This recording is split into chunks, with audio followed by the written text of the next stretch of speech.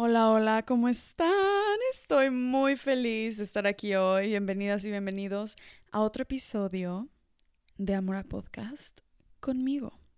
Estamos en uno de los últimos episodios del año, lo cual me emociona, pero a la vez me pone un poco nerviosa. Y no sé por qué me pone nerviosa, simplemente creo que a final del año como que tenemos la mezcla de expectativas, la mezcla de compromisos y sociales, personales. Creo que es una mezcla de muchas cosas, pero también es un gran momento, siento, como para recordar que realmente lo que hemos aprendido, lo que cuenta, es lo que nosotros sabemos, no siempre se ve, no siempre es a nivel físico y creo que es un momento muy bonito para reconectar con esos logros que quizá nada más nosotros sabemos que logramos, que superamos. Entonces, sí, estoy muy feliz de estar aquí en diciembre, por fin. Este año se sintió tan bonito, pero tan turbulento, tan cambiante, tan lleno de diferentes facetas, de diferentes eras. Realmente ha sido un año muy especial y estoy muy, muy agradecida, realmente sumamente agradecida con todos ustedes que han escuchado este podcast este año.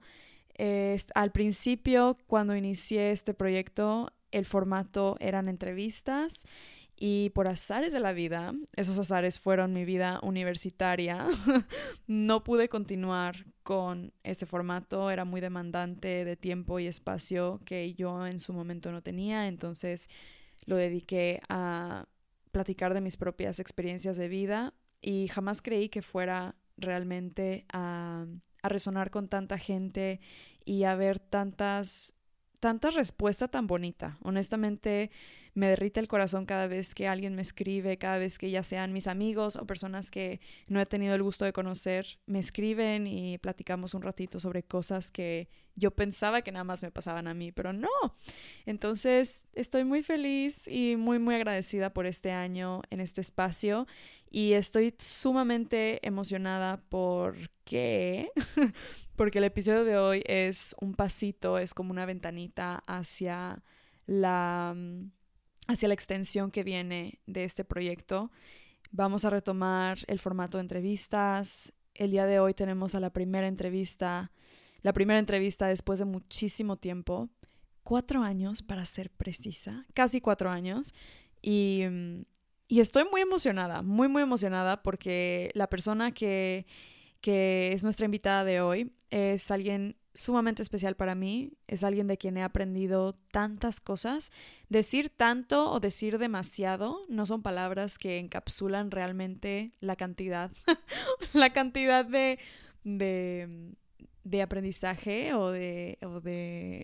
no sé, de expansión que he tenido tras haber conocido a esta persona o tras estar conversando y trabajando con ella, pero realmente me es impactante pensar que ya fueron bastantes años que la conozco y pues viene aquí a compartirnos de su trayectoria, de su conocimiento y estoy muy feliz de que sea ella la primera entrevista que tenemos aquí en este espacio, que espero les guste mucho, espero resuenen con algunas de las ideas que compartimos. Va desde cómo podemos conectar con esa parte de nosotros que puede elegir mejores creencias, mejores hábitos que nos lleven a mejores maneras de vivir, hasta temas un poquito más metafísicos, temas un poquito más espirituales, incluso desmintiendo un poco estas ideas que tenemos alrededor de estos temas, que yo creo que es muy importante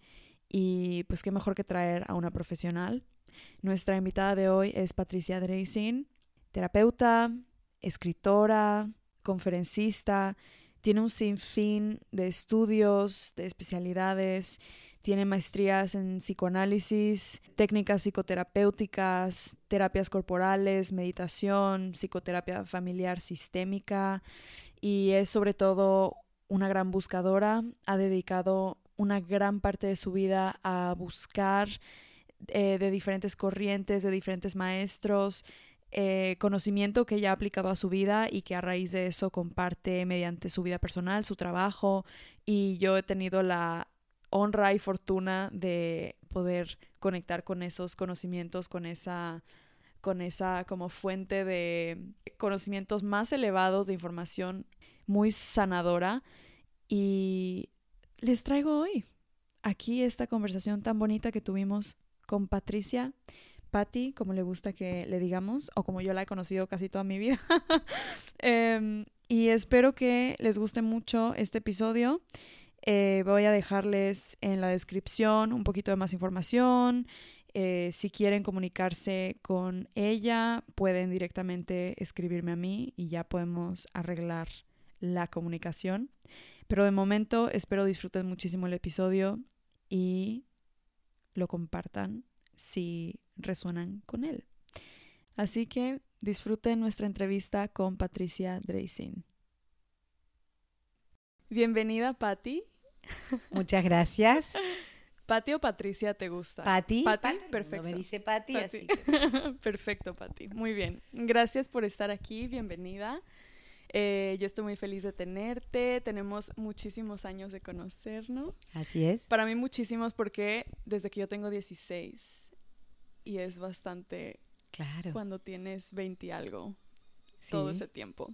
Sí. Y me gustaría preguntarte o que nos dijeras como un pequeño resumen o en tus palabras un poquito sobre tu práctica profesional, sobre tus enfoques en el consultorio, también vas a la radio a platicar en tus proyectos, ¿cómo está?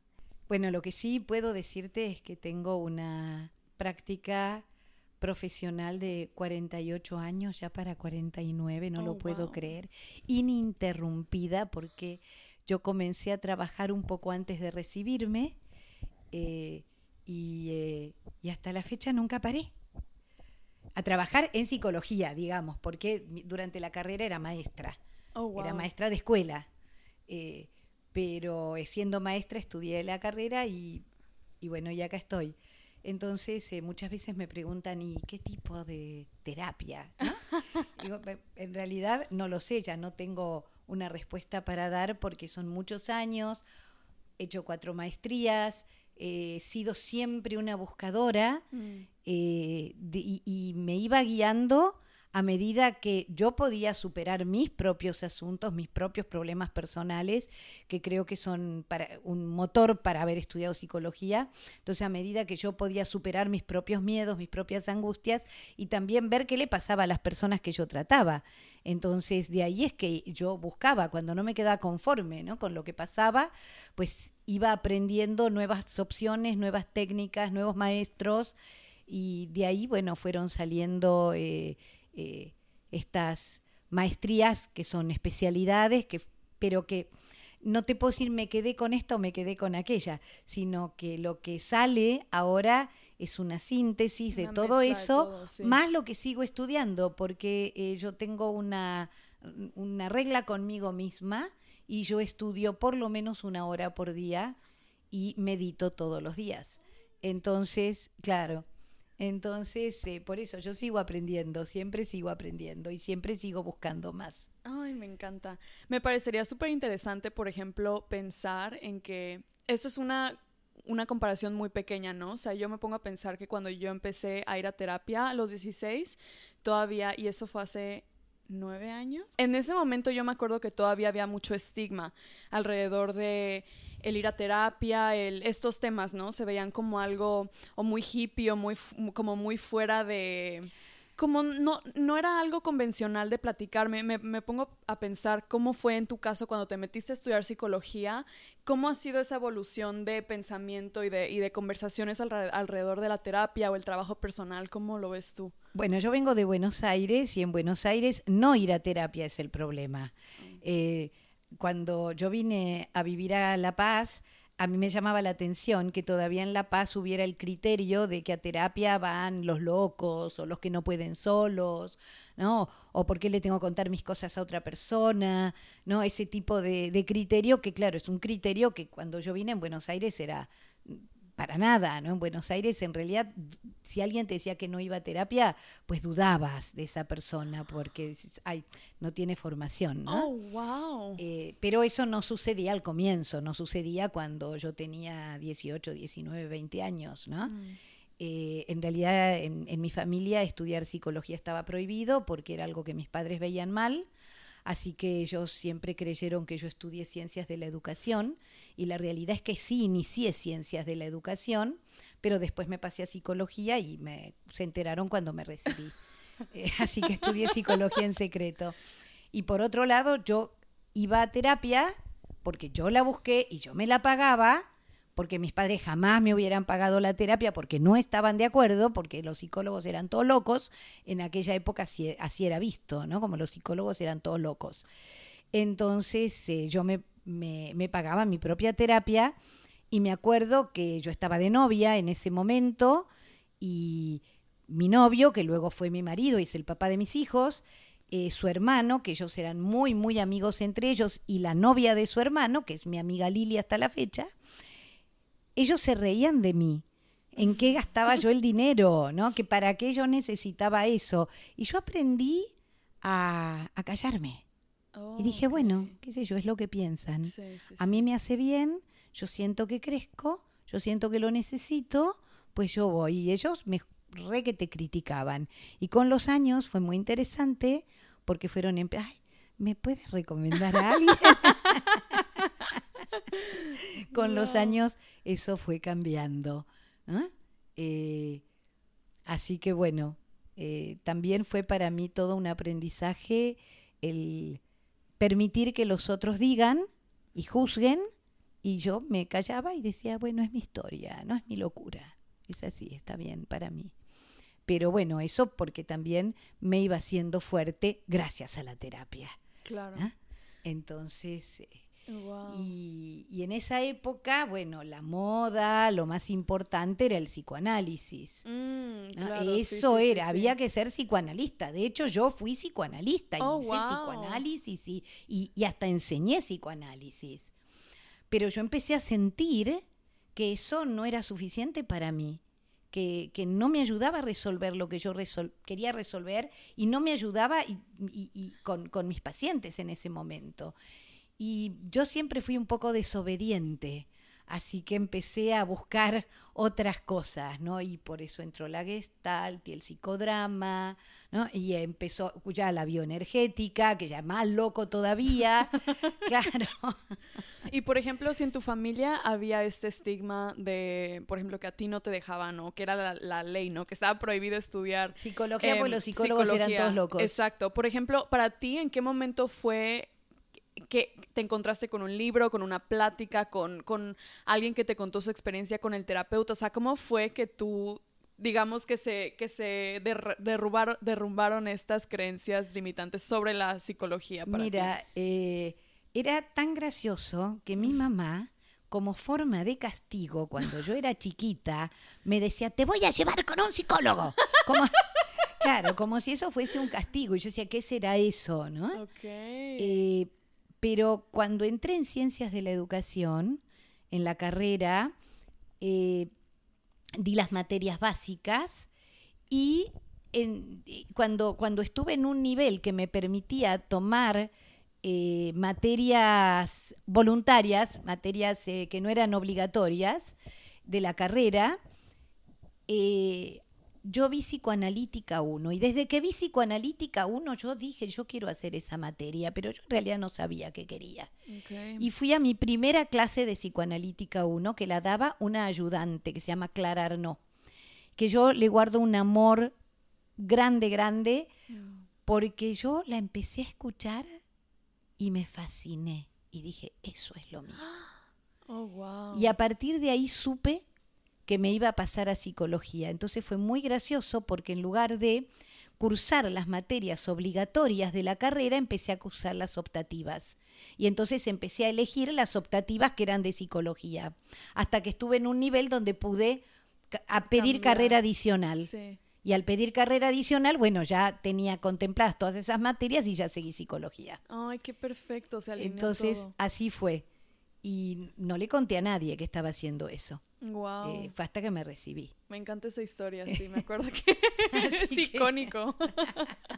Por ejemplo, y yo ahorita, bueno, hace algunos años, aquí, al menos aquí en La Paz, o en México, siento que ya hay de alguna manera colectivamente más ya cultura. se está... Claro, hay más cultura, hay más apertura, muchos de mis amigos... Más cultura psicológica, quise claro, decir, claro. No más... Muchas de mis personas cercanas hacen también terapia y me parece muy interesante ver también el diálogo sobre la terapia y la salud mental en internet, por ejemplo.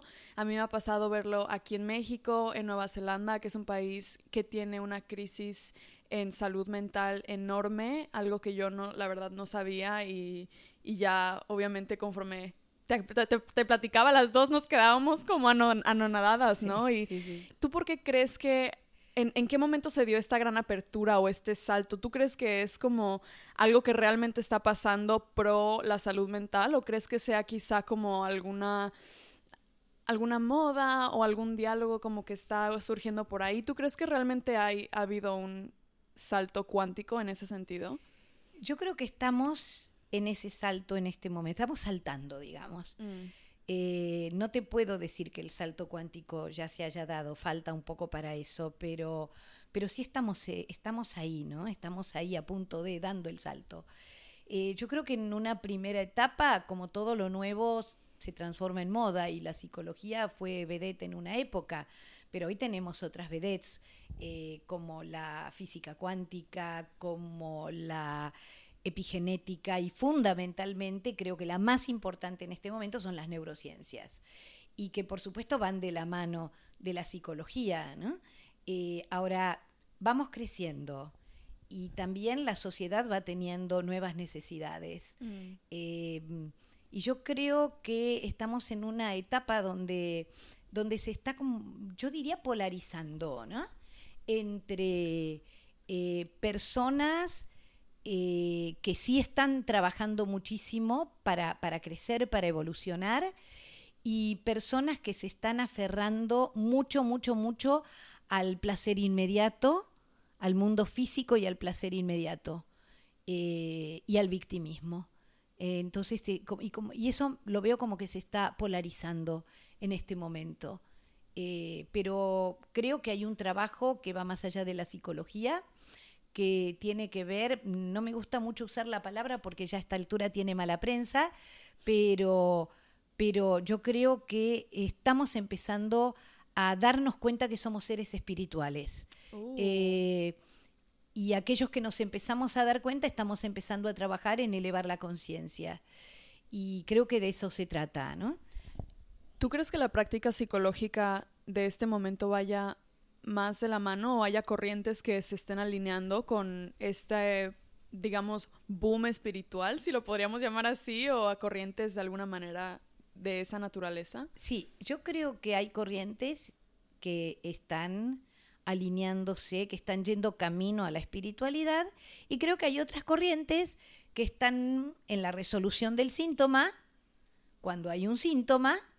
Ahora, lo que pasa es que, ¿cuál es el síntoma?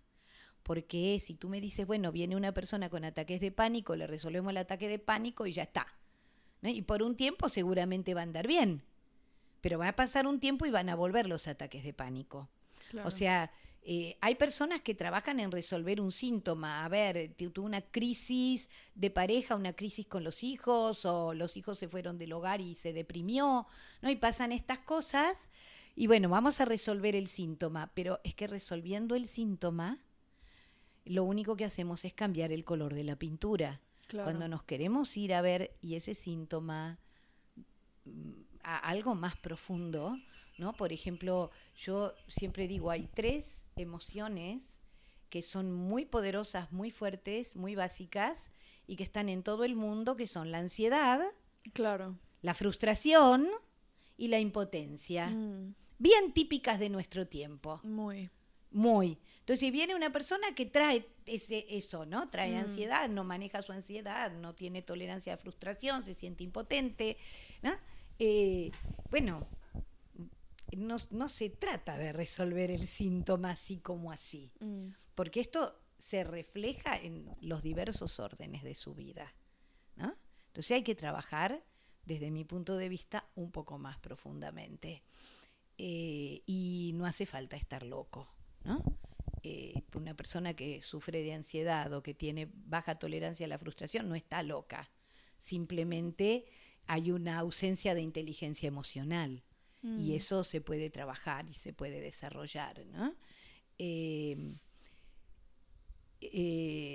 El concepto de que, bueno, si yo soy fuerte no necesito ir a terapia porque soy fuerte, pues lo único que hace es aumentar tu nivel de impotencia, en realidad. Pero las personas, a mí me han tocado personas que me dicen, por favor no le cuentes a nadie que vengo, ¿no? O me han tocado personas que dicen, bueno, yo creía que nunca iba a tener que caer en esto, ¿no? Y yo me creía fuerte y creí que nunca iba a tener que caer en esto. Digo, bueno, en realidad... ¿Caer en esto? Como claro, si fuera digo, hay que ser bastante fuerte para tolerar la terapia, porque la terapia te hace mirarte de frente hasta la arruga más fea, ¿no? Si lo vas a hacer en serio. Sí. Ahora, quería hacerte una pregunta en relación a tu audiencia y a tu público. Más o menos, ¿qué nivel o qué edades son las personas a las cuales nos estamos dirigiendo en este momento? Sí. Me encanta porque son, dentro de las estadísticas, entre de 18 hasta más o menos 30 años. Tengo amigas y conocidos arribita de los 30 que también me escuchan. O sea, no es exclusivamente, obviamente. Tengo me encanta cuando alguna mamá me dice que me escucha. Creo que es el cumplido más grande que me pueden dar las mamás. Me fascina. Y obviamente comenzó nada más mis amigos escuchándome, pero ya luego se fue como... Fueron siendo más personas. Sí, que va a seguir creciendo porque estás dando algo que a la gente le sirve. Ay, gracias. Ahora, yo quería...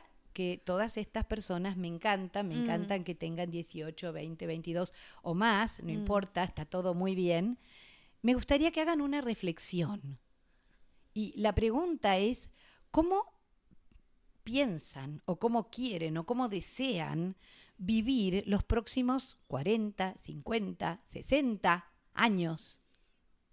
Porque tienen unos cuantos por delante. Que hagan esa reflexión. Sí. ¿Cómo los quieren vivir? Porque del trabajo con uno mismo que uno empieza a hacer ahora, hoy, en este presente, mira, aunque tengas 80, porque a lo mejor tienes 15, 20 por delante, ¿ah? Es decir, el trabajo que tú empiezas a hacer ahora es lo que te va a permitir que puedas ser una persona que viva bastante feliz y con alegría el resto del tiempo de su vida. Y esto es muy, muy, muy importante, porque para eso sirve. Claro.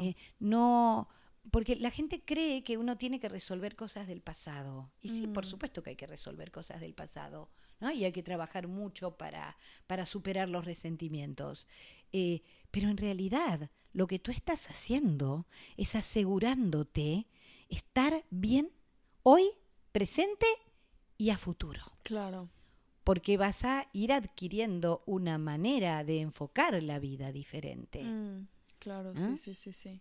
Entonces, yo atiendo a algunas personas, algunos ingenieros que están en tareas muy, muy fuertes, muy importantes, como que de ellos dependen unas cuantas vidas, ¿no? En cuanto a lo que ellos resuelven, claro, en los lugares que están, por el tipo de maquinaria que manejan. Atiendo médicos, ¿no? Unos cuantos, atiendo odontólogos, ¿no? Y están todos estresados. Y tú gozas lo que haces, a ti te gusta lo que haces. Ay, sí, pero, ¿no? Pero lo que pasa es que el hospital o que el consultorio o que la gente o que... justificando el estrés. Claro, es como, como gestionándolo, mandándolo hacia afuera, ¿no? Como... Claro, mandándolo hacia afuera. Y me decís, no es así la historia. Si tú haces lo que tú amas hacer y haces lo que te gusta, tienes que estar feliz de hacerlo, ¿no? Claro. Tienes que sentir la felicidad, la alegría de estar haciendo lo que estás haciendo. Entonces resulta que se supone que estás haciendo lo que más te gusta hacer, pero, ahí está el pero, la gente, las circunstancias, los jefes, ¿no? No claro, te lo permiten. Claro, todo eso te llena de estrés y te llena de ansiedad y entonces te comes todo lo que encuentras o te fumas todo lo que encuentras o te tomas todo lo que encuentras que no te hace bien y no estás feliz. ¿No? Y a ver cómo es esta historia. ¿No? Entonces esto es lo que yo encuentro continuamente. ¿No? Qué fuerte. Es como también satisfacer, como darle...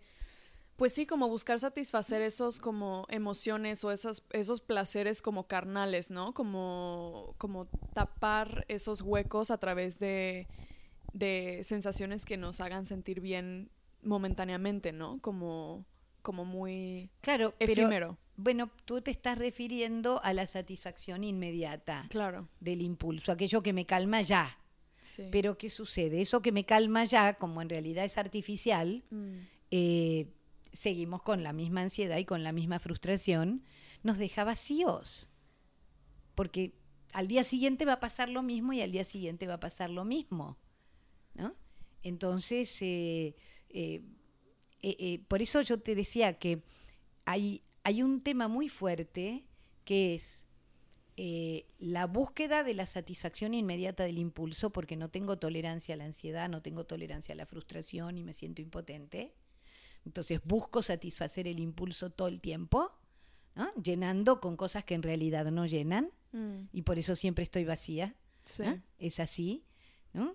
O dejar de ser víctima, dejar de poner todo afuera, asumir mi propia responsabilidad en las cosas que me pasan, cuestionarme y darme cuenta que exactamente lo mismo que hago llena de estrés y de ansiedad, lo puedo hacer gozándolo. Y es cuestión de que me lo propongan, ¿no?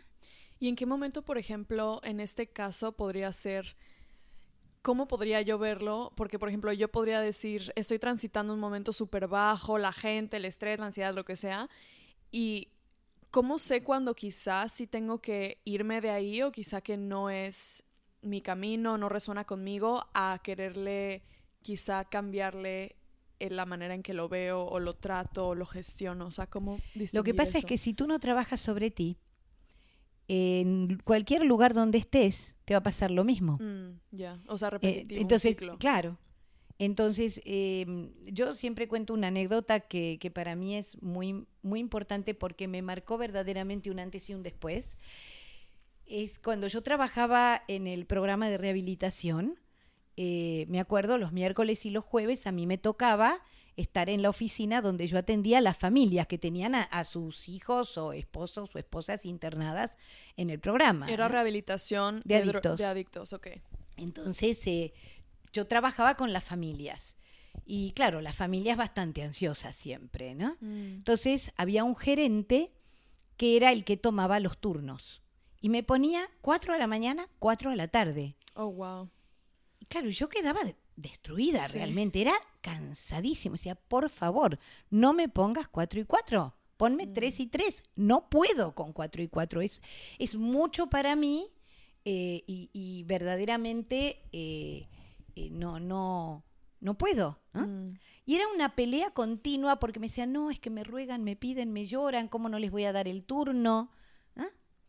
Y yo un día dije, bueno, a este hombre no lo puedo cambiar y va a seguir haciendo siempre lo mismo. Entonces, yo hoy voy a divertirme. Yo hoy me voy a tomar mi trabajo con diversión. Y voy a hacer que las familias trabajen más que yo. Yo voy a preguntar, pero voy a hacer que los que hagan el trabajo sean ellos, no que estén todo el tiempo demandando, sino los voy a hacer reflexionar sobre sí mismos. Y la voy a pasar bien y no me voy a cansar. Y yo me lo propuse conscientemente. Oh, wow. Y ese día fue muy bueno. Y me di cuenta que era mi actitud. Yo estaba tan enojada con el gerente que me ponía 4 y 4... que era que no me daba cuenta que yo permitía que vengan las familias y me pregunten y me pregunten y me pregunten y yo no los hacía a ellos que se cuestionaran. Entonces empecé a trabajar muchísimo mejor de esa manera. Y un día pasó una situación. Yo ya estaba bien, ¿no? Trabajando Y un día... Ya con 4 y 4. Con 4 y 4 wow. ya había Como aprendido, si nada. claro. Entonces, un día, de pronto, en la sala de espera había 4 familias juntas. Oh, wow. Y yo digo, me dice, bueno, atendela 10 minutos cada uno, ¿no? Le digo, yo no puedo atender 10 minutos a cada uno porque es lo mismo que no atender. Entonces dije, no, los voy a atender a todos al mismo tiempo. Y me fui a la sala de espera, me senté y dije, bueno, a ver, ustedes los padres de quién, ustedes de quién, ustedes de quién. Y armé un grupo de padres, un grupo de familias, un grupo multifamiliar. Oh, wow. Y la gente se fue fascinada. Ay, sí me imagino. Y yo me quedé súper contenta. Oh. Después el dueño, porque ese lugar tenía dueño, se enojó conmigo. Me dijo, nosotros no hacemos grupos multifamiliares. Le digo, bueno, pues Ya, salió no. muy bien. Te va a salir muy bien algunas veces. Vas a ver que después la gente se va a aburrir y no va a venir. Además, yo no te lo voy a pagar extra. Digo, bueno, no te preocupes. Vamos a ver qué hacemos. La gente me empezó a pedir los grupos. Wow. Y yo les dije, miren, esto no me lo paga el programa, pero tampoco tienen ustedes obligación de pagarlo. Pues ustedes pueden aportar con lo que quieran. Oh. Tenía grupos, era miércoles y jueves, se llenaba. Oh, de puros papás. De puros papás. Y me aportaban una barbaridad de dinero. Oh, y yo wow. decía, qué loco que es esto. Porque el que dijo que no iba a funcionar y que no me los iba a pagar y que hizo todas las cosas que me dijo, después no podía creer. Entonces, de vez en cuando se aparecía. Y cuando él se aparecía, yo me corría y lo dejaba. Al que no le funcionaba era él, no a mí. Wow. ¿Mm? Sí. Era así la historia. La gente me pedía que el grupo. Y era sanador porque las familias, entre ellas, empezaban a contarse las historias y se daban y se apoyaban entre ellas y se ayudaban y se comprendían. Claro, había una empatía enorme. Había una empatía enorme, era muy sanador, era mejor que las individuales. Sí. Era buenísimo. Así que bueno, de los 9 años que estuve allí, pues 8... además de ver a las familias en individual, tenía los grupos multifamiliares y funcionaban súper bien, súper bien. Fue muy lindo, pero eso fue gracias a que yo dejé de pelearme con el gerente en mi mente. ¿Por qué? Porque cuando tú te peleas con una situación, eso te quita energía, te quita visión, porque tu mente está todo el tiempo preocupada en la pelea y en la situación que te frustra. Y entonces no estás viendo todas las posibilidades, porque esa posibilidad se te cierra, estás peleándote con esa posibilidad que se te cierra y no ves todas las que se abren. Claro.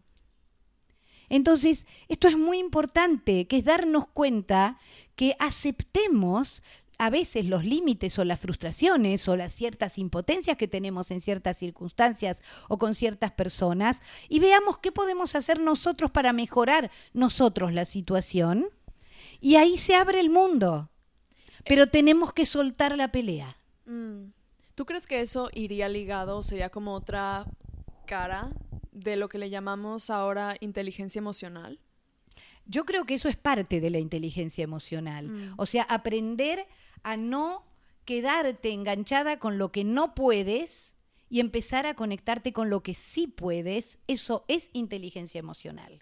Por ejemplo, para alguien que tiene baja tolerancia a la incomodidad, al dolor, ¿cómo puede, y si alguien está en una situación así, donde generalmente, claro, está en el ciclo del victimismo, de culpar o de proyectar, ¿cómo se puede dar el paso hacia quizá soltar eso y ver las cosas diferente? ¿O cómo se puede dar ese paso cuando realmente estamos en cuando ya es cíclico, cuando ya estamos adentro de eso? ¿Cómo podría ser? Mira, el tema es que cuanto menos toleras la frustración, la vida más se encarga de frustrarte. Oh, wow. Y llega un momento en que alguna crisis te hace tocar fondo y decir, tengo que buscar otro camino. Ahora hay gente que tiene una tolerancia para tolerar la intolerancia, ¿no? Porque porque yo muchas veces me pregunto con ciertas personas y digo, ¿cómo aguanta esto? ¿Cómo no se plantea que tiene que haber un cambio en su vida, ¿no? ¿Cómo sigue ahí? ¿Cómo sigue en esa relación? ¿Cómo sigue en ese trabajo? ¿Cómo sigue con esa pareja? ¿No? ¿Hasta dónde va a seguir aguantando lo que dice que no aguanta, pero en realidad lo aguanta? Porque no aguanto más esta situación. Haz algo que demuestre que no aguantas más la situación, porque si no la sigues aguantando, ¿no? Entonces el tema es este. Generalmente hay una crisis que hace que busques una salida. ¿Tú crees que todas las crisis, digamos, existenciales o de otro tipo que tenemos llevan a ese camino? Y de no ser así, ¿cuál es el otro camino? O sea, ¿genera trauma, genera que te estanques o...? Mira, yo creo que toda crisis es enriquecedora y toda crisis es necesaria porque uno algo tiene que aprender ahí. Lo que sucede es que algunas personas, como tú, por ejemplo, empezaste tu crecimiento personal y tu búsqueda muy temprano en tu vida. Y muchas personas llegan a veces a los 40, a los 50, a los 60, arrastrando resentimientos y frustraciones. Y contándose un cuento en la mente de que, bueno, ellas son buenas, pero la gente es mala, ¿no? Más o menos. Claro. Y llegan, años viven de esa forma, ¿no? Años. Entonces, el tema es, ¿qué te mueve? Yo empecé también muy temprano a buscar, ¿no? Yo empecé muy jovencita, tú más joven que yo, pero yo empecé a los 19 a buscar, ¿no? ¿Por qué? Porque no estaba feliz. Claramente no estaba feliz con mi vida, ¿no? Y en el fondo de mi corazón yo sabía que había un camino, pero no sabía cuál era, ¿no? Entonces creo que es esto, ¿no? A veces es el nivel de tolerancia a esa sensación o la posibilidad de decir, bueno, si yo estoy mal porque las cosas en mi vida no van como yo quiero, tengo que hacer algo. Sí. ¿No? Cuanto antes empieza, mejor. Pero hay personas que como no empiezan y siguen viviendo así como yo le digo en modo ego, ¿no? O en modo automático, ¿no? Siguen viviendo sí. en modo automático. A veces necesitan una enfermedad muy fuerte, a veces necesitan distintos golpes, ¿no? Distintos golpes que la vida te puede dar como para sacudirte y decir, bueno, a ver qué estoy haciendo con mi vida y empezar a hacerse responsables. Claro. ¿No? De sí mismos. Sí. Por ejemplo, yo me pongo a pensar mucho en un libro, creo que tú también ya lo has leído, el de Dejar Ir, del doctor Hawkins. Sí, el de Hawkins. Me acuerdo que me marcó muchísimo cuando empecé a leerlo, antes del primer capítulo me acuerdo que él introduce como su camino, su búsqueda, ¿no? Y es como 2 páginas platicando de cómo él empezó a buscar. O sea, él describe absolutamente todos los métodos que intentó, ¿no? O sea, él te dice con tantra y ayunando y ayahuasca y psicoanálisis y psicoterapia. O sea, él te cuenta así todo. Y luego te dice que pues justamente se encontró, digamos, se le iluminó algo y fue que concibió el sistema o el mecanismo de dejar ir, a lo que él le llama el mecanismo de dejar ir. Y me pone mucho a pensar en que muchas de las personas que yo he conocido que tienen un camino o que llevan ya recorridos varios años en el mundo de la introspección, del desarrollo personal, cada quien empieza por diferentes lugares o busca en diferentes maestros o medios. Y, por ejemplo, en internet, eso es otro contraste, como otro lado de este espectro. Yo veo que ahora es como que todo el mundo de que tú tienes que ir a terapia, como que tienes un problema, ve a terapia, como que todo el mundo ya nos está mandando terapia. Y obviamente no todos los países tienen terapia gratis, no siempre hay el terapeuta que hace clic contigo, como lo fue conmigo, que tuve la suerte que yo jamás tuve que ir de terapeuta en terapeuta. ¿Tú qué consideras que sea correcto en este sentido? Quizá no correcto, pero ¿tú crees que la terapia puede ser para todo el mundo y quien tenga hambre de buscar, ¿cómo empieza eso? ¿Cómo se da? ¿Qué? Bueno, sí es para todo el mundo. Ok. Yo creo que todos pueden beneficiarse si encuentran al ayudante correcto, ¿no? Creo que cualquiera que se quiera beneficiar puede. Sí es un camino que requiere ayuda, porque otra persona que sepa más y que tenga más experiencia que tú te puede coachear mejor, ¿no? Creo que hay un tema que para mí es mucho más fuerte, que es la práctica de vida. Porque el problema con algunas terapias o con el internet, que tiene una riqueza de material increíble. Sí. Hay personas maravillosas, pero hay que saber elegir también, ¿no? El tema es, por un lado, cómo vive esa persona, qué le pasa en su vida, ¿no? Hay que tener cuidado con eso, por un lado. Por otro lado, la práctica. Por eso te decía cómo vive esa persona, la práctica. Todo lo que uno aprende, uno tiene que ser capaz de practicarlo.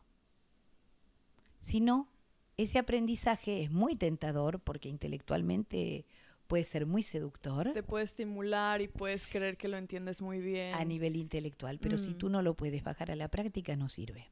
Okay. Y eso es muy importante a la hora de elegir un maestro, un coach, un terapeuta, o como le quieras llamar, ¿no? Tienes que conocer un poco de su vida. Tienes que conocer un poco de su vida.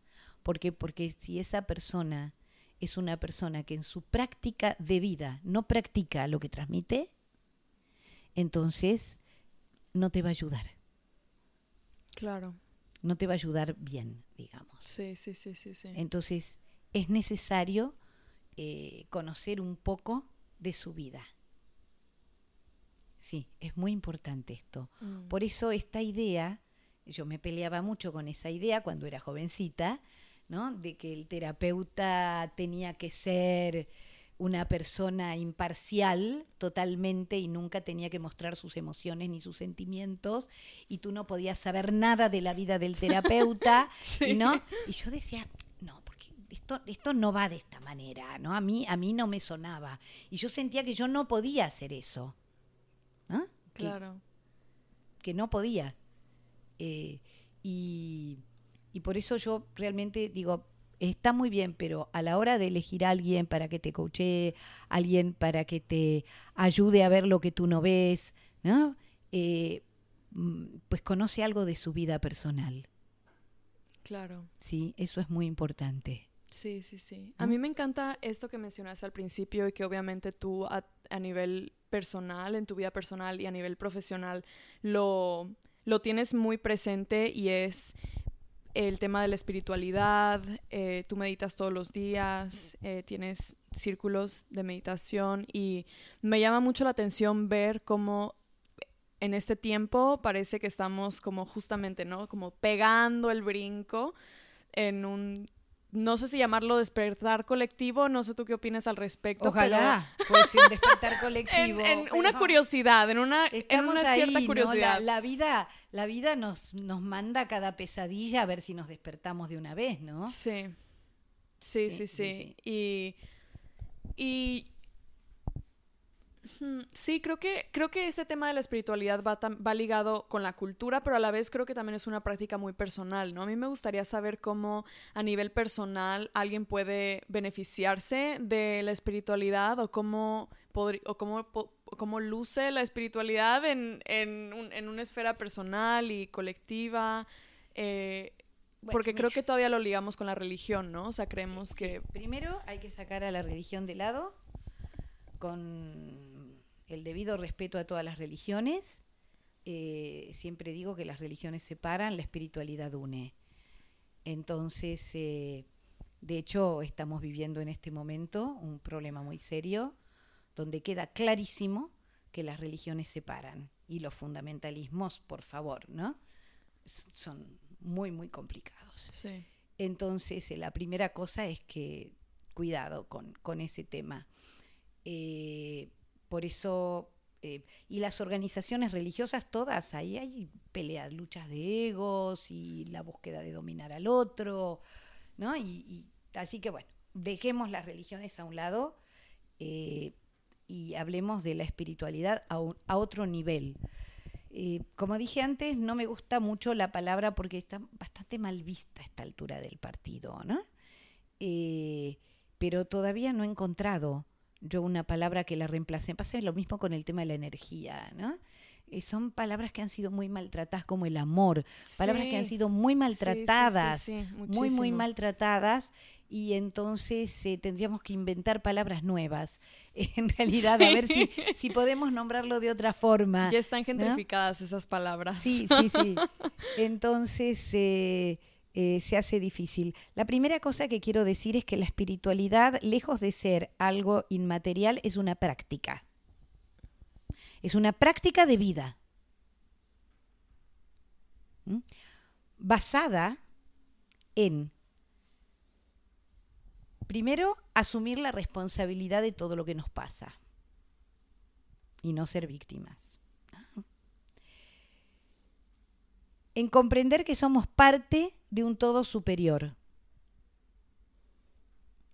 y que, por lo tanto, al ser parte de ese todo, si funcionamos mal, afectamos a ese todo. ¿Cómo sería funcionar mal? Te lo voy a poner para entender cómo funciona el todo. Nosotros, a nivel físico, nos vemos como personas separadas unas de las otras, que tenemos distintas formas de pensar, distintos puntos de vista, distintas necesidades. Somos todos diferentes. Ajenos el uno al otro. A nivel físico, ¿no? Pero esa diversidad es necesaria. ¿Por qué? Porque todos estamos aquí para cumplir una función, que es diferente la tuya de la mía y de la del vecino. Claro. Ahora, tú imagínate un auto, por poner un ejemplo X. Si tú tienes todas las piezas del auto, por más buenas y lindas que estén, las tienes todas ahí en el piso y el auto no está armado, no sirven. Claro, sí. Ahora, fíjate que el auto, tú no puedes usar el volante de llanta o la llanta de volante, ¿no? El volante tiene que estar en el volante y la llanta en la llanta. Ni tienen el mismo material, ni tienen el mismo color, ni tienen la misma función. Ahora, si la llanta está rota, el auto no funciona. Y si el volante está roto, el auto tampoco funciona, ¿no? Por dar un ejemplo X. Entonces tenemos que entender que para que todo el auto funcione, que es una unidad formada de muchas pequeñas diversidades, de pequeñas partes que son diversas en todo, en tamaño, en material, en color, en función, en necesidades, ¿no? Pero todas son necesarias para que se ensamblen en esa unidad superior que es el auto. Bueno, nosotros podemos pensar que en esa unidad superior, que es la humanidad, por llamarlo de alguna forma, el planeta con todo lo que contiene, por llamarlo de alguna forma, el sistema solar, siempre hay una unidad superior a las subunidades. Claro. Siempre, ¿no?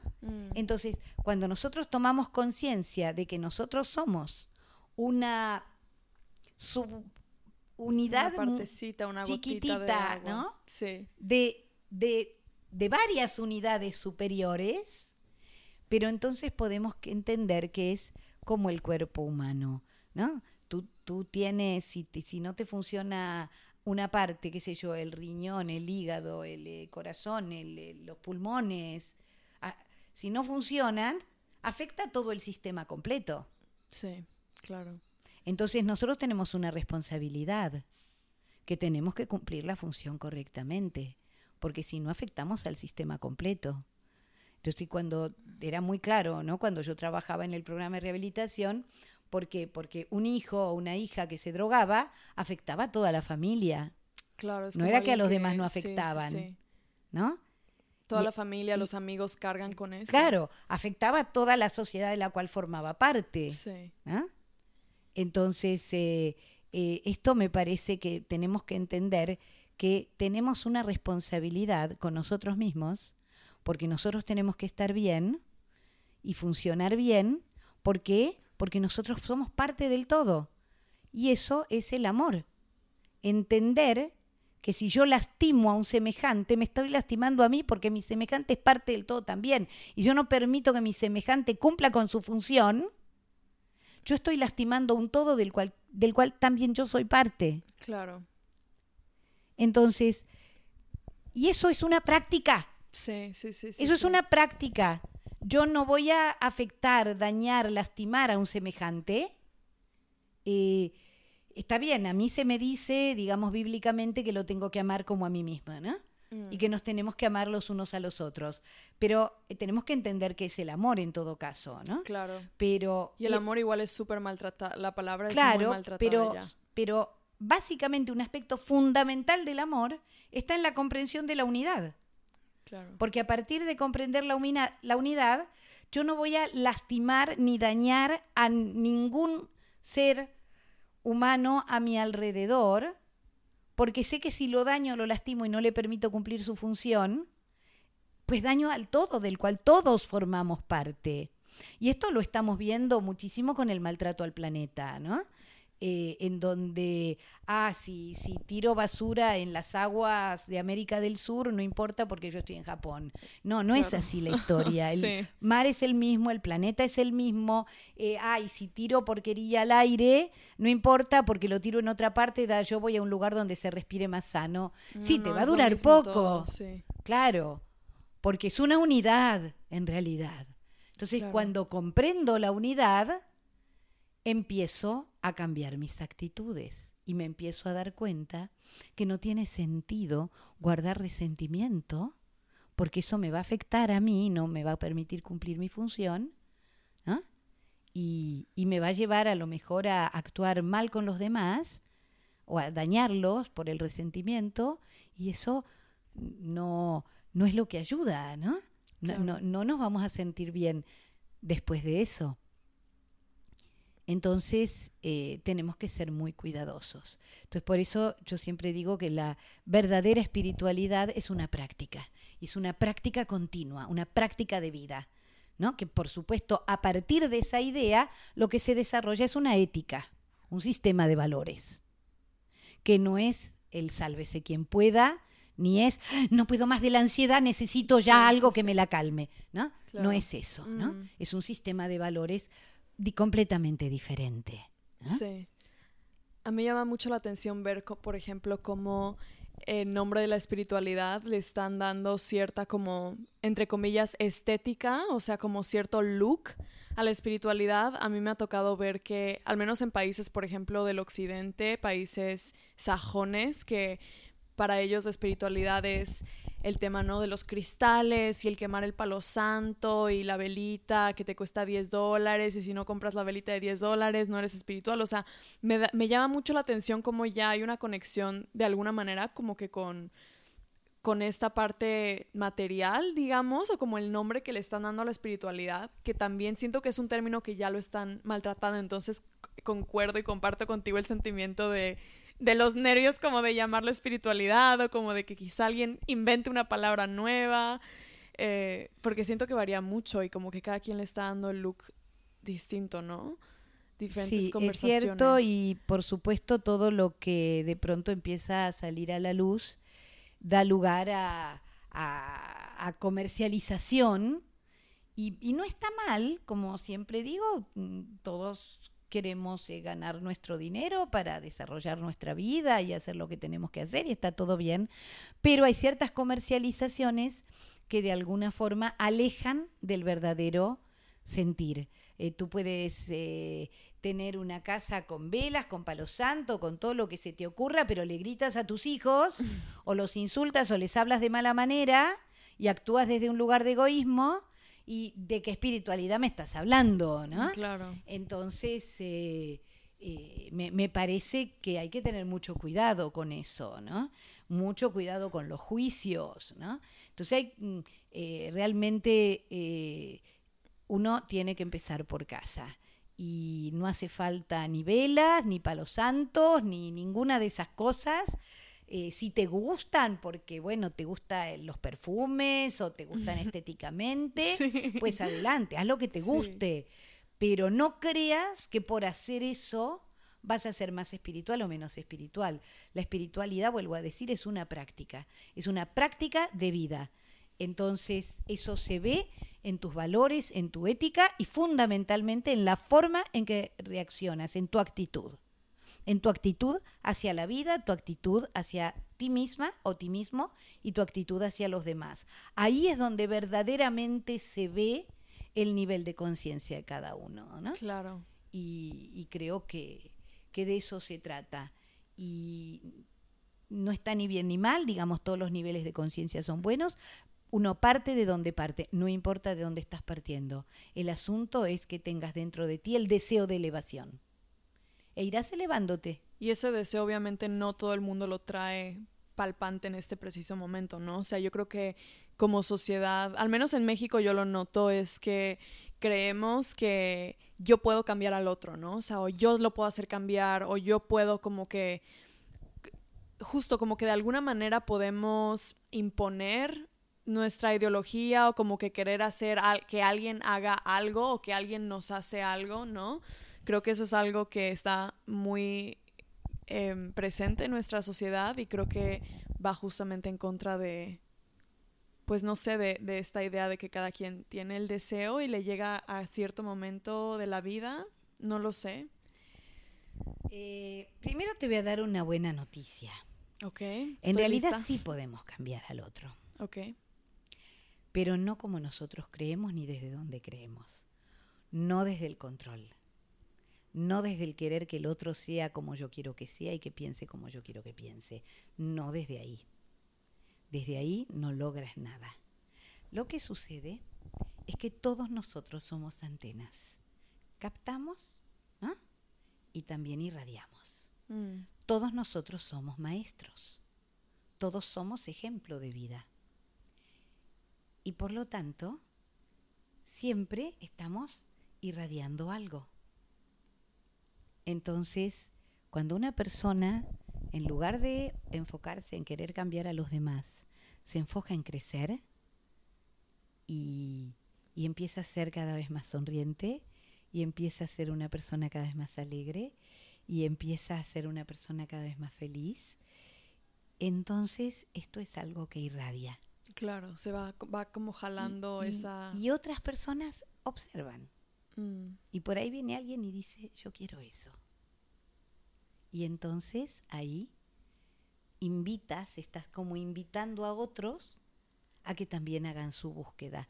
Es un poco lo que te contaba que a mí me pasaba cuando estaba de novia, ¿no? Todos me criticaban porque yo iba a terapia. Y después sí, uno a uno fue yendo a terapia también. Sí. Es esto que te digo, ¿no? Entonces, pero yo no me propuse eso salió naturalmente. ¿No? Claro. Entonces, esto es lo que yo creo que es importante darnos cuenta, que en lugar de querer cambiar al otro, porque quiero que el mundo sea como yo quiero que sea, y no quiero que nadie ni nada me frustre, entonces quiero que todos sean a mi manera, y cuando no es así me siento impotente y me da mucha rabia y demás. No pasa por ahí. Tú haz tu trabajo, tú crece tú, y luego verás lo que va pasando a tu alrededor. Pero es por ahí. Sí, ¿no? sí, es por el lado de empezar a trabajar. Yo, en lugar de querer cambiar al mundo, voy a buscar crecer, voy a buscar evolucionar. Y, por ejemplo, ok, tengo una duda muy grande, y es que tenemos de un lado alguien, por ejemplo, estoy hablando hipotéticamente, cualquier coincidencia es... no es parte de este show, pero tenemos a una persona que vive, como tú lo llamas, o lo mencionaste, el mundo del ego, ¿no? O sea, vive en automático. En automático, vive pensando que las otras personas le frustran, le enojan, lo que sea, ¿no? O sea, realmente como que tenemos a esta persona totalmente ajena, por así llamarlo, del mundo espiritual o del mundo metafísico, no tiene conciencia de esto. Y por el otro lado tenemos a una persona que está sumamente inmersa en este tema de la espiritualidad, por así decirlo, y de alguna manera, y te lo digo porque me ha tocado ver gente que está como ya ida y ausente del mundo físico, ¿no? O sea, pero es que no es, ahí lo que está haciendo, eso es un tema que se ve mucho. sí. Muchas personas utilizan, entre comillas, la espiritualidad como forma de huida. Es una droga más. Justo eso iba a preguntarte. Es una droga sobre, más. Lo utilizan claro, como forma de huida. Entonces, no están viviendo la vida cotidiana, la vida de todos los días. No están siendo útiles al prójimo. Caen en el egoísmo. ¿Qué es caer en el egoísmo? No doy de mí. Cuando me aíslo, ¿no? Y estoy en mi mundo y no estoy intercambiando con los demás, hay cero solidaridad hacia el otro, entonces están viviendo en el egoísmo. O sea, están usando la espiritualidad como forma de huida. Es un traje nada más, pero en realidad no es una práctica de vida. Por eso repito tanto, la espiritualidad es una práctica de vida, se practica. ¿Por qué?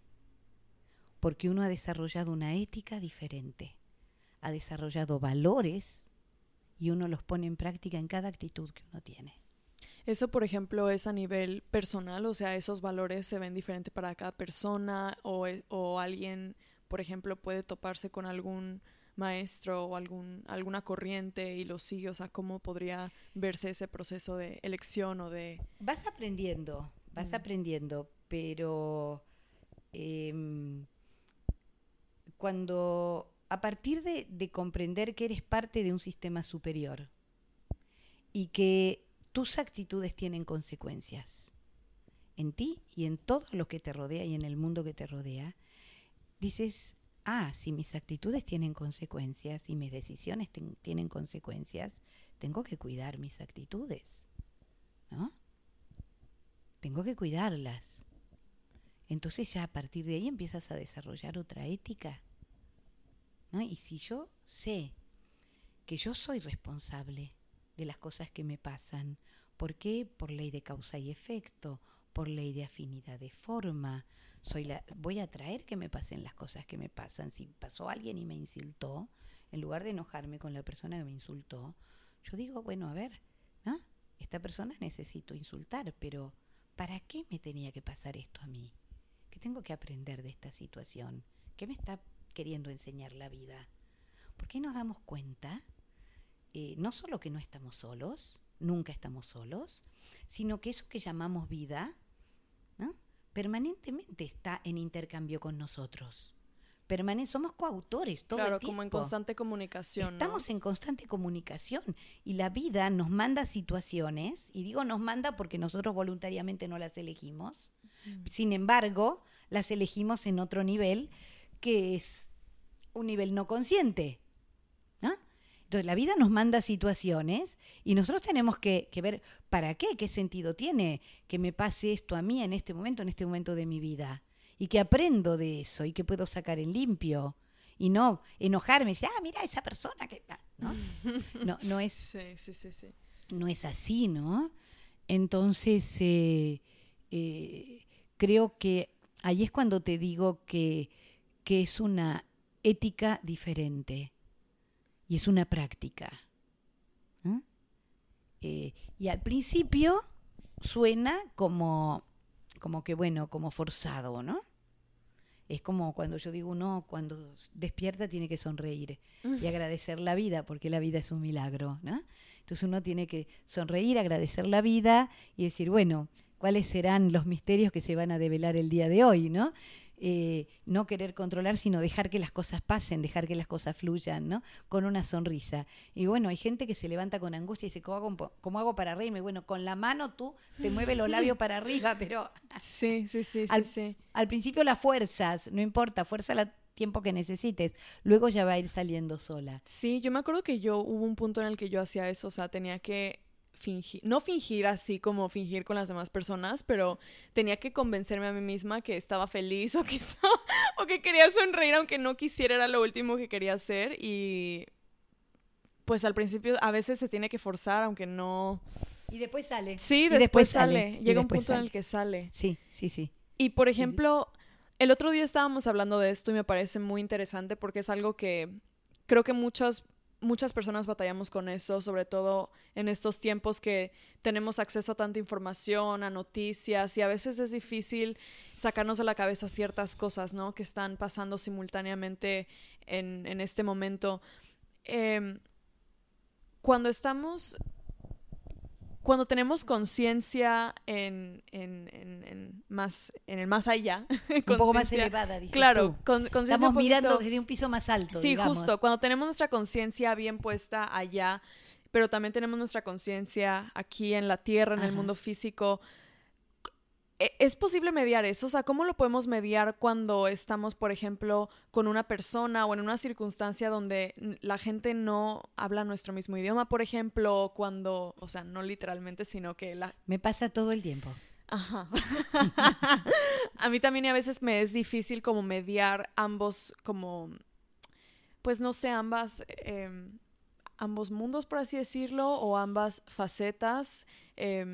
Sí, ¿tú cómo sientes eso? Bueno, o sea, ¿cómo lo manejas? Es un tema súper bueno este.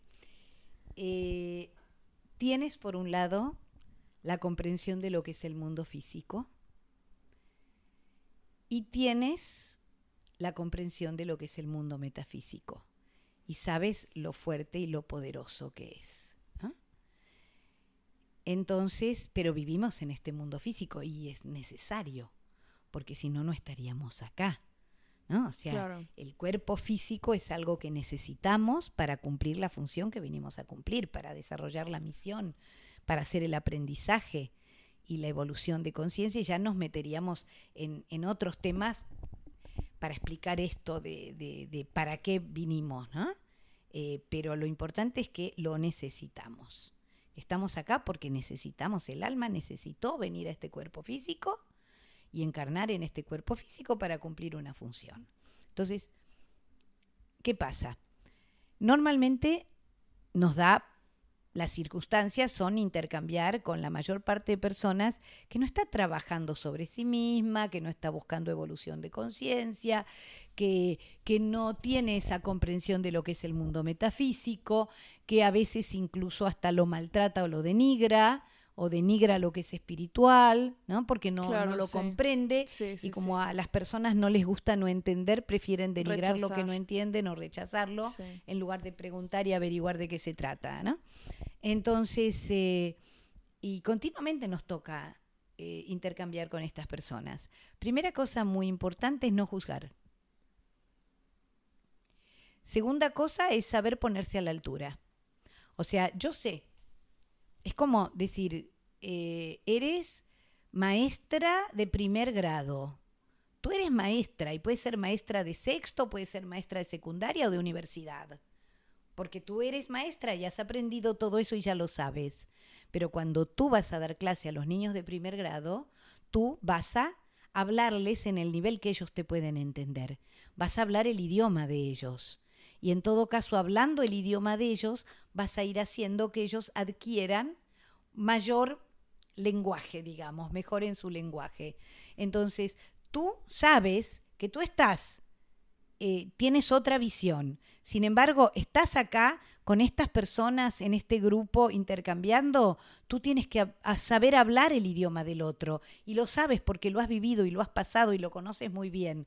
Tú sabes las ilusiones son ilusiones, pero no te confundes, sabes que son ilusiones. Entonces tú sabes que vas a bajar al mundo de la ilusión y vas a hablar en esa terminología, pero no te confundes, sabes que es una estrategia que para poder intercambiar y estar con esas personas.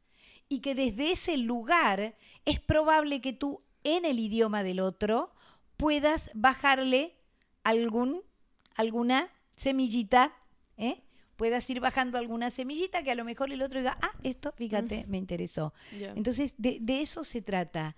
Tenemos que saber hablar el idioma del otro sin juzgarlo. Para quienes no saben, por ejemplo, ¿cómo definirías tú el mundo de la ilusión? Mira, las personas se creen, y porque así sus ojos se lo dicen, separadas unas de las otras. Y al vivirse separadas las unas de las otras, pierden el sentido de la unidad. Lo que nosotros hacemos en espiritualidad es adquirir sentido de unidad. Pero las personas, a partir de este sentimiento de separación, pierden sentido de unidad. Entonces, no sé qué pasó, la llave se puso. O sea, algún angelito que anda por ahí. Sí. Entonces pierden el sentido de unidad y se viven como separadas las unas de las otras. Ahora, la separación es algo imposible.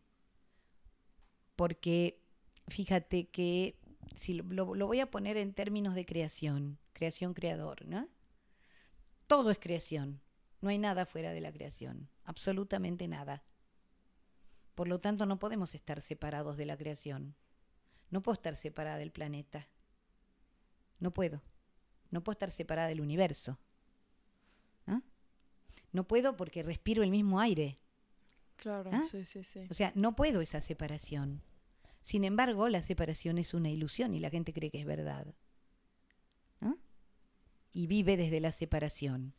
Y tú sabes, y yo sé, que la separación es una ilusión y es un imposible. ¿No? Claro, sí. Porque somos parte de la unidad, no podemos estar separados. Lo que pasa es que vivir en la separación hizo perder el sentido de unidad.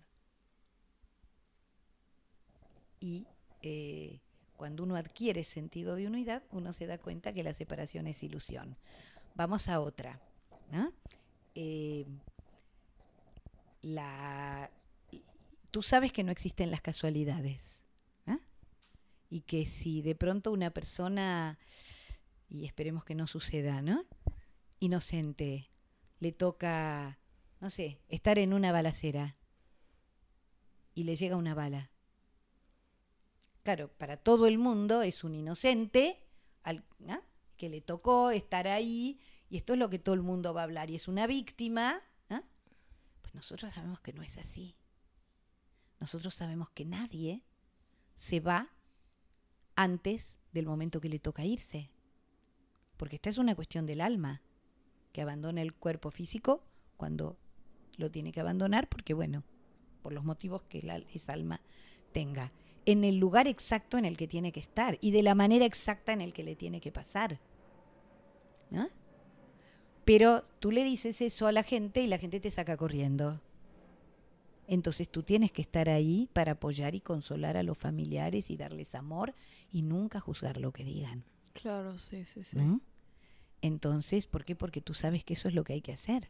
Porque a veces puede ser tentador como querer decir, a mí me pasa, ¿no? A veces con mi familia incluso me gusta, o sea, como creo que es parte de la rebelión de que digo, ay, pues es mi familia y tengo que, ¿sabes? Yo soy diferente. No sé, pero creo que es esto, ¿no? Como querer, no sé si imponer sería la palabra, pero querer decirlo, ¿no? Querer desenmascarar lo de la otra persona o lo que creen, pero creo que es mucho más sano a nivel incluso mental, psicológico, justamente como nivelarse con la otra persona y respetar y ser compasivo. Y ser compasivo y ser empática con el dolor del otro. Sí. Y ahí, ¿no? Entonces muchas cosas que uno piensa, a veces uno se las tiene que saber guardar muy bien. Claro. ¿Por qué? Porque no es el momento y porque decir una cosa así sería tremendamente agresivo, ¿no? Claro. Entonces hay que saber mantener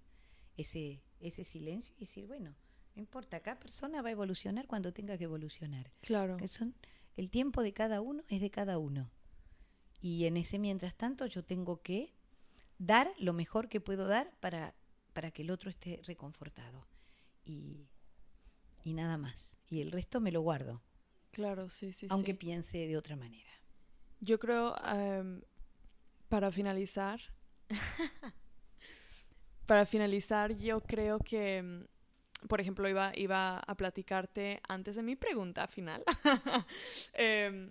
Yo me empecé a dar cuenta, por ejemplo, que de esta parte de la unidad o de como esta adicción que tenemos a catalogar las cosas, a separar, etcétera, yo comencé a ver, digamos, que todos somos más parecidos de lo que creemos, o como a ver, justamente comprender la unidad, intercambiando con personas de diferentes culturas, muy diferentes a mí, como hay momentos en los que decíamos, ¡ah, wow, yo también siento esto! ¡Oh, wow, yo también crecí con esa película! Como que cosas así, ¿no? Cosas muy simples o cosas tan profundas como cómo nos sentimos o así, que a veces yo digo, wow, o sea, esas son cosas que trascienden el lenguaje, el lugar del que venimos, etcétera, ¿no? Yo creo que yo he tenido la fortuna de eso. ¿Tú cómo crees que alguien en su día a día pueda ejercitar pues esta manera de comenzar a ver la unidad o como de comenzar a reconectarnos? Desarrollar sentido de unidad. Claro, ¿cómo ¿no? podemos hacer esto? Creo que tal vez la mejor, en este momento se me ocurre, ¿no? Que la mejor manera de hablar de espiritualidad es esto, es desarrollar el sentido de unidad. Y a partir de ahí eso, como dije, te cambia el sistema de valores y como actuamos en función de nuestros valores, bueno, a veces no, porque a veces decimos que tenemos como valor la familia y a los chicos lo vemos un ratito por día, ¿no? Entonces hay que tener cuidado con las incoherencias, pero bueno, sí. Buscando en esta búsqueda de coherencia, la vida todo el tiempo, absolutamente todo el tiempo, te pone toda clase de situaciones para poner en práctica tu ética personal. Todo el tiempo.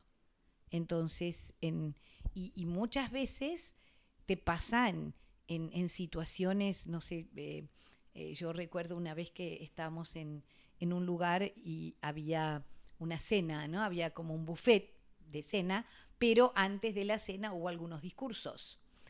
Y viste esos discursos que a veces se hacen un poco pesados, tediosos y que tienes hambre, sí. ¿no? Y que ya quieres comer y estás viendo ahí el buffet todo servido y si no te puedes parar.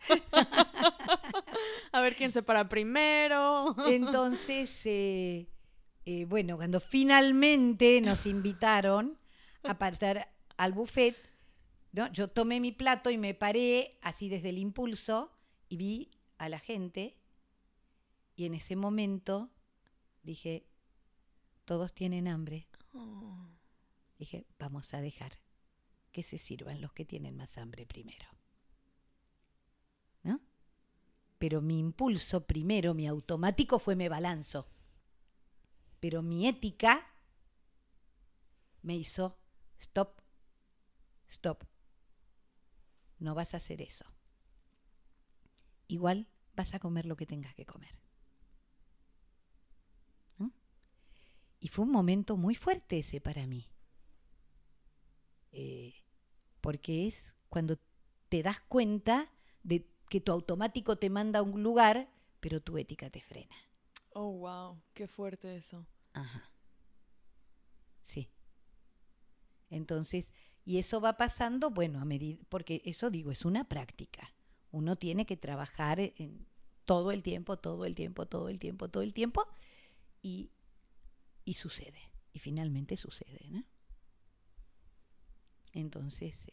es como un músculo que se tiene que ejercitar y luego se va haciendo más fuerte, ¿no? Sí. Y finalmente sucede. Sí. Y te das cuenta. Por eso digo, la vida te pone toda clase de oportunidades. Así que bueno... Muchísimas gracias, Paty. Bueno, espero que haya sido útil para tu audiencia. Y aunque no los conozco, les mando a todos un fuerte abrazo. Y bueno, y a seguir adelante. ¿Cómo pueden encontrarte o comunicarse contigo o ver tu trabajo, tu libro? Quien quiera encontrarse conmigo, pues que me llame por teléfono, que me mande WhatsApp. Me escriben a mí, yo les paso su WhatsApp. Claro, sí, más fácil, ¿no? Más fácil, es así. Sí, porque... yo no soy muy de redes, ¿eh? Entonces, sí tengo Instagram y tengo Facebook, pero la verdad que no los miro nunca. Entonces, si me mandan mensaje por ahí, voy a demorar en verlo porque generalmente no lo miro. Entonces, sí. Es mejor por WhatsApp, que ese sí lo miro siempre. Súper, pues por WhatsApp entonces. Por WhatsApp es la mejor forma. Súper. Y además desde cualquier lugar del mundo lo pueden hacer, así que por WhatsApp es la mejor manera. Perfecto. Pues muchísimas gracias, Paty. Un abrazo para todos. Chao.